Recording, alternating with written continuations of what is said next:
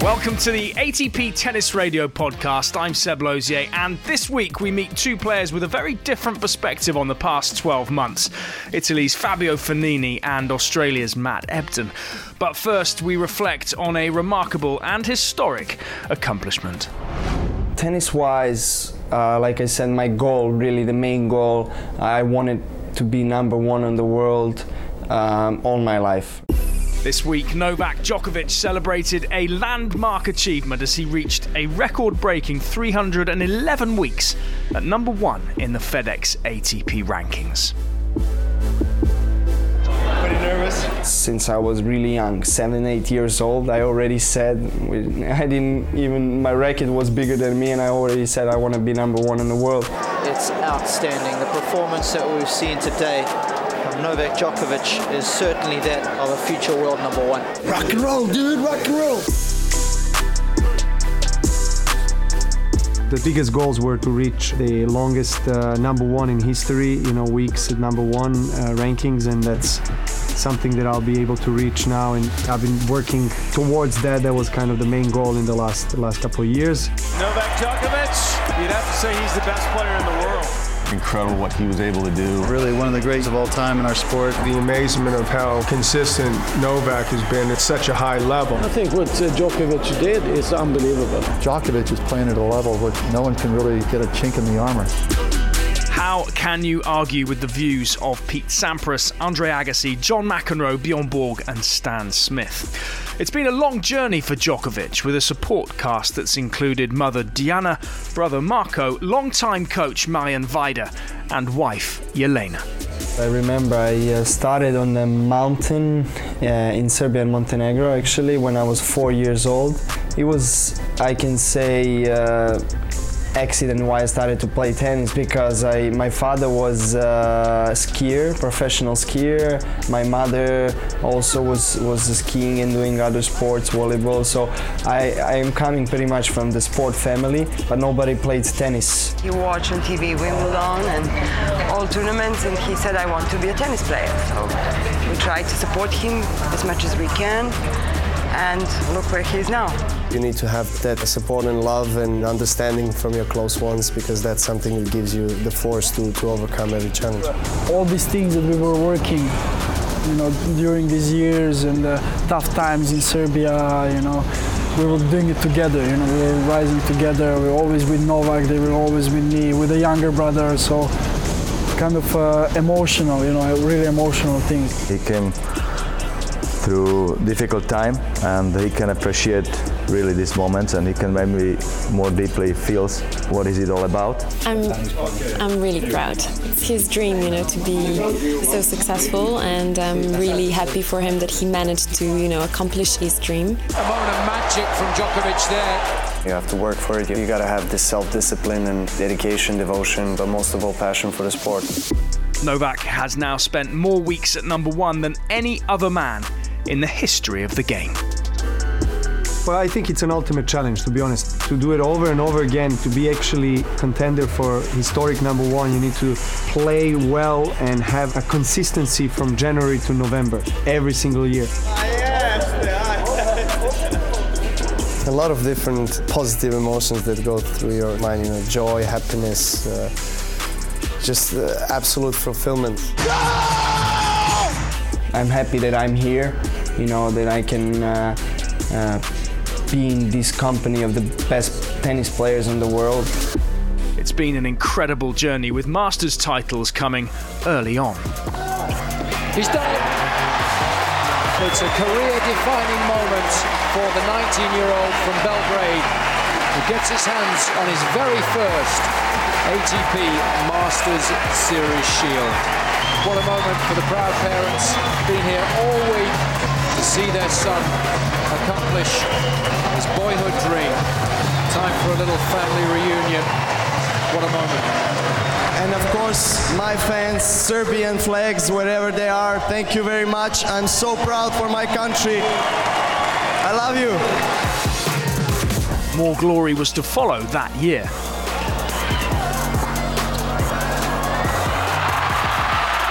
He's done it, and what a way to do so in winning this event He's done something very, very special, defeating the top 3 players in the world in successive matches.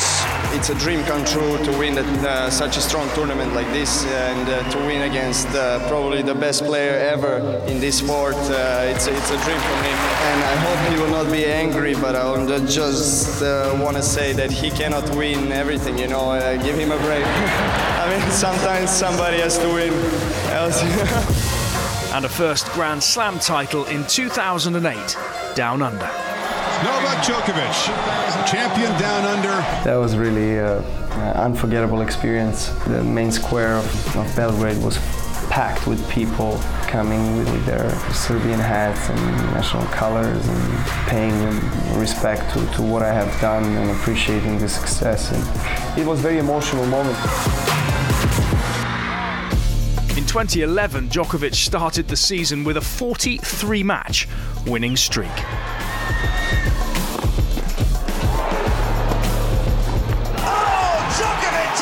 Champion in Rome. A remarkable season, gets better and better. It is 7 straight titles.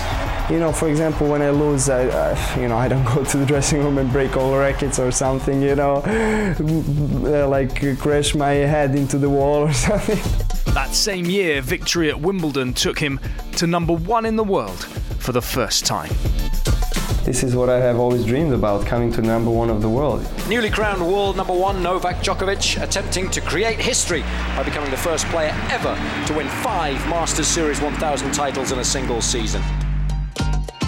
Djokovic wins, and in doing so creates a little bit of history. The 9th title of a simply sensational season. Roger Federer. I think it's incredible what Novak has been able to achieve in the last years. I mean, throughout his career, because everybody takes a different path to get to the very top, and he's done that his way. It's very, very challenging to keep that mental intensity and willpower.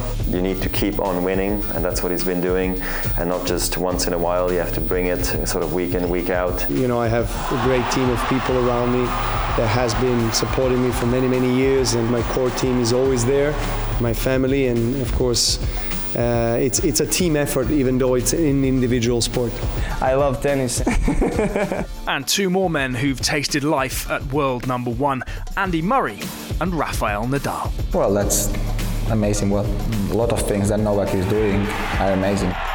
It's an incredible achievement for Novak. I think everyone wants to compare Rafa, Roger and Novak all the time, and they've set the bar unbelievably high.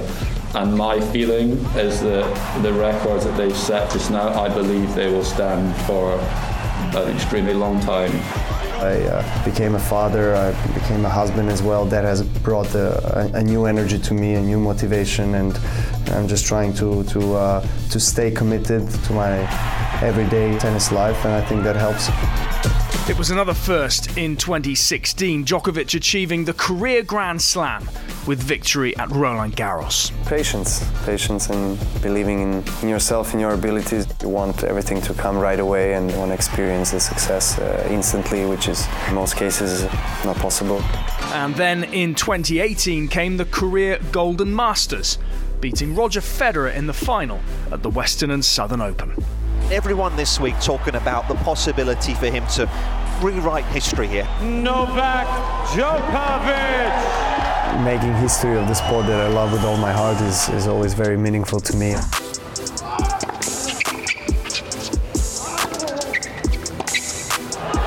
History is made in Cincinnati. Novak Djokovic becomes the first man in singles to capture all 9 Masters 1000 titles.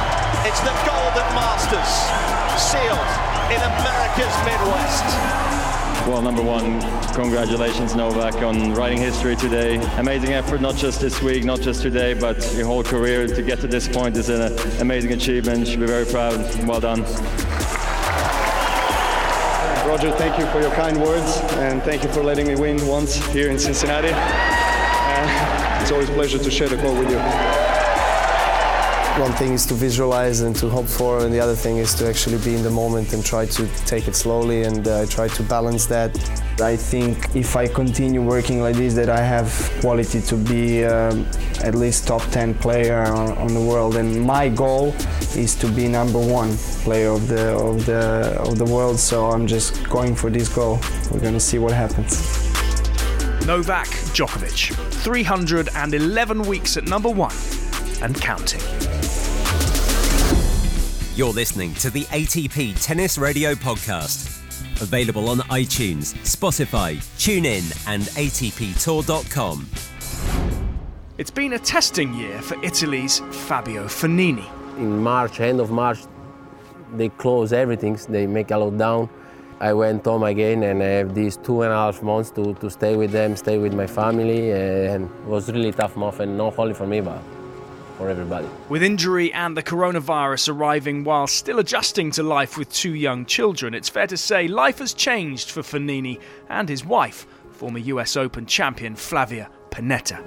During the time of lockdown, you don't know how to manage that, especially the hospital, the people that working on the hospital was really, it's like a panic attack, and really bad news also when you watch the TV. I mean, you can watch on TV because the situation is really bad. So I say, well, now we have to stay home. It's the only thing that we can do, stay safe, healthy. The beginning, the first 10 days was really tough. I was not there with my mind, I have to be honest. So I was doing I had the home list. I say, okay, I talk to my physical trainer, I say, send me something different every week because I get bored. So I was doing, weight, some speed work.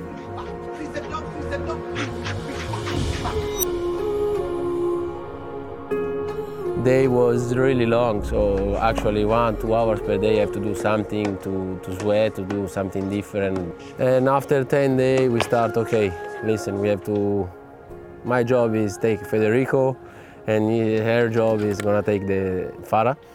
So we decide to split the job, as you can call the job, because Federico is 3.5 years old, and I can do something more with him. Of course, the mama is the first, as I say, person that they gonna ask for. So, and I have these 2.5 months to stay with them, stay with my family.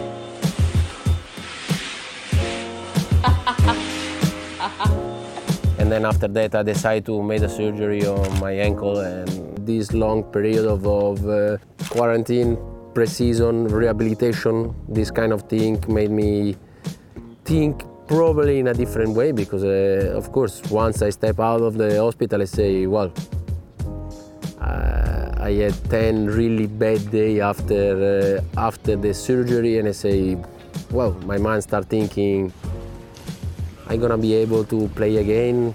If I have pain, what kind of pain I have. But then I say, okay, let's see. Let's wait. Everything have a solution. It's only probably take time. But once again, play was halted. I went to play tournament in Italy, and the second test that they made, I get a positive. And at the same time, my sister get positive too, but she went home in Italy with my father, my mother, husband of her. So it was, whoa, October and beginning of the November was disaster, because everybody get a virus, and I was really in shock, because I went 2 days before leaving for the tournament with Flavia, with the babysitter and with the baby. But now lucky that everything went in a good way. Well, I think hopefully that 2021 is going to be for sure different than 2020. It's not only Fabio who's been in reflective mood. When Chris Bowers met up with Matthew Ebden at the Australian Open, the Perth man offered another entirely different perspective on the past 12 months. Played January, February, started to win some matches, get some momentum, and thought, had to play 3-4 months after that, some challenges, some tour events, qualify a bit and get my ranking back up. But then obviously COVID stopped that end of February last year. So my last tournament last year was Dubai at the end of February, and I came back on a flight to Perth think 28th of February or something like that, and was meant to just be home for a few weeks training and then head off, and never left since, basically, until January this year. So it was strange. So how did you deal with the 5 months when there was no tennis at all? Yeah, it was strange. That March period last year, I was sort of scheduled to have a training block anyway. I was meant to be home 3 weeks, and I had some stuff really wanted to work on my game and body, so I had that training block. So that obviously became a 4 or 5 week pretty intense training block. It was a great time to work on some things in my game. And then that obviously extended. Then the tour got cancelled only sort of 2 months at a time, 2-3 months. It was only bit by bit it got cancelled. So we were always week by week going, planning to go in 3 or 4 weeks or 5-6 weeks or 7-8 weeks, and then it was like, okay, is it next week? And so by mid-April you were probably in good shape, ready to go. Oh, for sure, I was ready. I mean, bear in mind, so I'd had most of my rest the year before. Some months off at injury, time at home, and I stopped the season early to regenerate and refresh from travel and all that. So I didn't need the break or time off. I had my time off the year before, and that's obviously why the ranking was lower. But when they sort of cancelled French or postponed French and cancelled Wimbledon was then when we sort of knew, okay, there's no tennis till sort of July or August minimum. So that sort of when it sort of pushed back another 2-3 months, then I'd already been training for 4 or 5 weeks pretty hard, and then with like another 3 month gap till any tournament, it's like, like a little bit deflating. And it's hard to sort of train really hard for so long without any outlook of what you're training for. Because, before that I thought, okay, I'm training here for, I'm going to the US or then to wherever. And so did you modify your training at that point? Yeah, definitely. So I then went into probably maintenance training, I would call it. So it's not like a full heavy off-season block training, but still hitting every day, still gymming, but just an hour or two hitting, and some light gym sessions most days. Medium light, some hard, but not like a lot of tennis, heavy gym, like not like an off-season training block. Just went into sort of maintenance, so having fun with training on court, because you can't just train 4 or 5 months in a row for nothing when you don't even know what you're training for. But it did give me time, the extra time, to work on some of the things that I was trying to improve and change and work on in my game for future months. So it gave me those extra few months to really solidify those things, which is rare on the tour to have that time. And then in August, the tour sort of returned. There were a couple of challenges on the European clay and some hard court tournaments in the lead up to the US Open. But by then, what was the deal about leaving Australia or coming back to Australia? Yeah, I mean, first of all, it was US Open, and the tournament's just before US Open, and it was sort of like, is it going to be cancelled? Will it be on? And then obviously, because my ranking was back and I hadn't had a chance to play all year to improve it, I couldn't get in US Open. My doubles ranking was close, but again, couldn't quite get in. I said, I don't know if I want to go during COVID and quarantine just for doubles. I wanted to get in singles and doubles, at least qualies and doubles main draw to make it worthwhile, and go then on to the clay and to French from there. So sort of the way it turned out with the cuts and that, I sort of thought, in August I had a plan. I sort of said, in 3 weeks I'll go.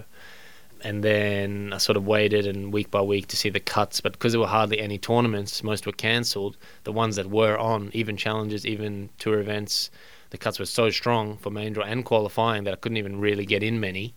And then I sort of worked out I wasn't going to make it into French Open, probably doubles or qualifying. Had no time obviously to improve my ranking, and then it was like, well, I'm not really going to go to Europe for 4 or 6 challenges, or maybe some doubles and some qualifying, just to come back and spend 2 weeks locked up in quarantine, returning to Australia in November or something. Also in the end of the year in Europe, as we know, it's pretty cold, pretty grimy and dingy, whereas Australia is spring and summer. It's a beautiful place to be, and I love being in Australia and at home. So I was in Perth at the beach most days after training and having a great time with my family and friends, so I decided to stay. And how did you view someone like John Millman, who chose to make the trip? Obviously his ranking was higher than yours, so he got into the singles tournaments. But were you pleased for him, or was there an element of envy, or what? No, not envy. I don't even really know what he did, where he went, to be honest. But yeah, I know a bunch of guys did go. I know a bunch didn't go too. Myself, Ash Barty, Nick Kyrgios, Sam Stosur. A few come to mind that chose, no, we're not going to go. We're going to wait till January. And I probably made that decision around sort of September, October. Even in September, I sort of thought, do I go for 2 or 3 months here at the end? And then sort of by late September, I suppose October, I was like, okay, you know what, schedule's almost done. There's nothing to really go for. And yeah, like you say, if I had had the higher ranking, and you know, like most years or year before, if I was main draw US Open, main draw French Open, and that, I'm sure I would have gone. I think then you have incentive to go. I just there was no point where I really had much incentive to go. And obviously the cost even of coming back to Australia, you basically had to take a business class flight both ways, which is okay. But for you, your coach or your wife, you're looking at $5-10 grand each just to come back one way, plus $4 grand, you know, $4,000 for hotel quarantine, which you have to pay for. As an Australian, you have to pay for yourself. So you'd have to pay me quite a lot to go away, basically. And because I wasn't in the main draw of all the slams, I wasn't going to be guaranteed of, you know, big prize money checks and that. So I have some businesses, investments, and things at home. I was make a lot of money on the side anyway. So for me, someone would have had to pay me quite a lot of money to go away and do all that late last year. But this year, obviously, it's a bit different. How did you cope with it, sort of emotionally or in terms of morale? Because this is what you do, and you just were being stopped from doing it for totally understandable reasons. But nonetheless, you see the tennis tour happening, and you couldn't be part of it. Yeah, it's probably different to most people out there, especially non-Australians, because where I live, I live in Perth. It's, you know, one of the top 10 most livable cities in the world every year, same as Melbourne, same as Sydney, whatever. We have a great climate. I live near the beach. I have practice training. I have my friends, family. We have a boat. We go water skiing. We go on holiday. Life's pretty damn good. I can't lie. It's kind of paradise living there and being there. So, yeah, people said to me back even last year, "Oh, shame you can't go." And I'm like, don't feel too sorry for me. I'd probably almost rather be here anyway. You know, life's pretty. How do you say? Fortunate or blessed to be back there. So, and over the years, it's kind of rare that we get, you know, so much time at home. So extra time at home with family, friends to work on, you know, obviously tennis and training, but other things, business investments, and with, you know, other people, and just enjoy life was unreal. So morale was, I was quite happy to obviously not go anywhere, but in the same time, you know, it was a bit annoying that I didn't get a chance to improve my ranking, get it up and get it ready to play everything. But on the flip side, I had an amazing 9 months. And yet there is a challenge, because the tennis circuit relies on large numbers of people in small spaces and a lot of flying. Yeah. And those are two things that the COVID pandemic makes very, very difficult. And having grown up in South Africa till you were, 12 years old, you're used to getting on a plane and always have been. So how does the tennis world cope with this in your view? Yeah, it's a strange one. You know, even talking with my team and wife, and, you know, she's going to travel with me. The tour, they've done well to restart. I suppose they're in a tough position because they did cancel for a few months and other sports started coming back in the US, golf, NBA, in bubbles, even in Australia, the football. And yeah, you can't just stop everything. So they had to find a way, and they did, and they've done well, and they've done well here again. But I just hope the vaccine can, maybe if everyone can get vaccinated and provide a medical passport to show that they, you know, don't have to be locked down everywhere and everything all the time. But, you know, on the flip side, obviously I've been at home, you know, most of last year and even the year before because of injury, and was a bit burnt out, took some time off. So, you know, for most of the last 2 years, really, I've been home and regenerating, a lot of energy and stuff. So I think I've got a full tank of energy, emotion and capacity to sort of have a go in this next few months and see what happens and try and remain in the moment. But yeah, hopefully, you know, more and more tournaments can come back on the schedule, and hopefully with less restrictions. You know, no one likes being locked only in their hotel room and only at the courts. You know, we want to travel, we want to see places, we want to be able to go around France or Paris or Italy or London even. But, you know, we know that that's at least a couple months away, a few months away. Some of those places still in lockdown. So if they can get, you know, their countries a bit organised and get out of lockdown at least, then maybe, you know, we can slightly have a slight bit more freedom, and hopefully by the middle of the year it's looking a bit better. So just a word about what would you consider success? You've got this pent up, ready to go energy. What will be success for you at the end of this year? End of this year, just to be happy, enjoying myself. Have tried to make a decent schedule where we've either been able to come home or found, you know, some homes away from home we sort of have some home bases in London and the US, so we might have to tap into that a bit. But probably if Tennis Australia or Australia can modify quarantine where we can at least come back in a couple of months or 3 months or 6 months even, so we don't have to stay away the entire year and be locked out of our country or home. If we've all got families, we're close with our families and friends back home, so we do want to get home, every couple of months, few months if we can. But obviously that's going to be a challenge with quarantine. Fit and healthy. Body is good. I mean, obviously I had a few little niggles here and there, but none of them were sort of serious or structural or career concerning. So I'm pretty young for 33 in my body. I'm always, I guess, genetically pretty lucky with my body, lean, fit and healthy and strong. Obviously still moving great, flexible. So yeah, I think a successful year for me, just get a lot of matches, singles and doubles. I want to work on both this year. Obviously, we've had a great start in the doubles, semis and quarters, and moving forward to in the doubles. And I'd like to get my singles ranking up pretty soon, so I'm at least in qualifying of the slams. And hopefully, obviously, push back to top 100 by later in the year, end of the year. I don't know, but it's a little bit out of my hands because of the playing opportunity. So I can't even just go play 3 to 6 months of hard singles and get a bunch of matches and try race up towards top 100 because the opportunity is not actually there. So I think I'm experienced enough to just know I just want to enjoy myself, compete hard, obviously make the best of it, still love improving myself, my game, and even get crowds back in the next few months a bit, and hope all the countries around the world start to be on the up and improve as we go towards the European spring and summer. Chris Bowers speaking there with Australia's Matt Ebden, who hit form this week, reaching the semi-finals in Marseille before bowing out to injury, just touching distance away from only a second career ATP Tour final and what would have been a first ever title on tour. He was, though, up against Russia's Daniil Medvedev in that semi-final, newly installed this week at number 2 in the world, a career high for the Russian, who seemingly continues to go from strength to strength. That is it for this week. Join us next week when I'll be in Miami as we build up to the first Masters 1000 of the year, where we'll also have live radio commentary every day on ATP Tennis Radio via TuneIn. Please get in touch. You can do that on Twitter at ATP Tennis Radio. And if you enjoy the pod, why not subscribe and make sure you never miss an episode. We'll see you next time. Enjoy the tennis.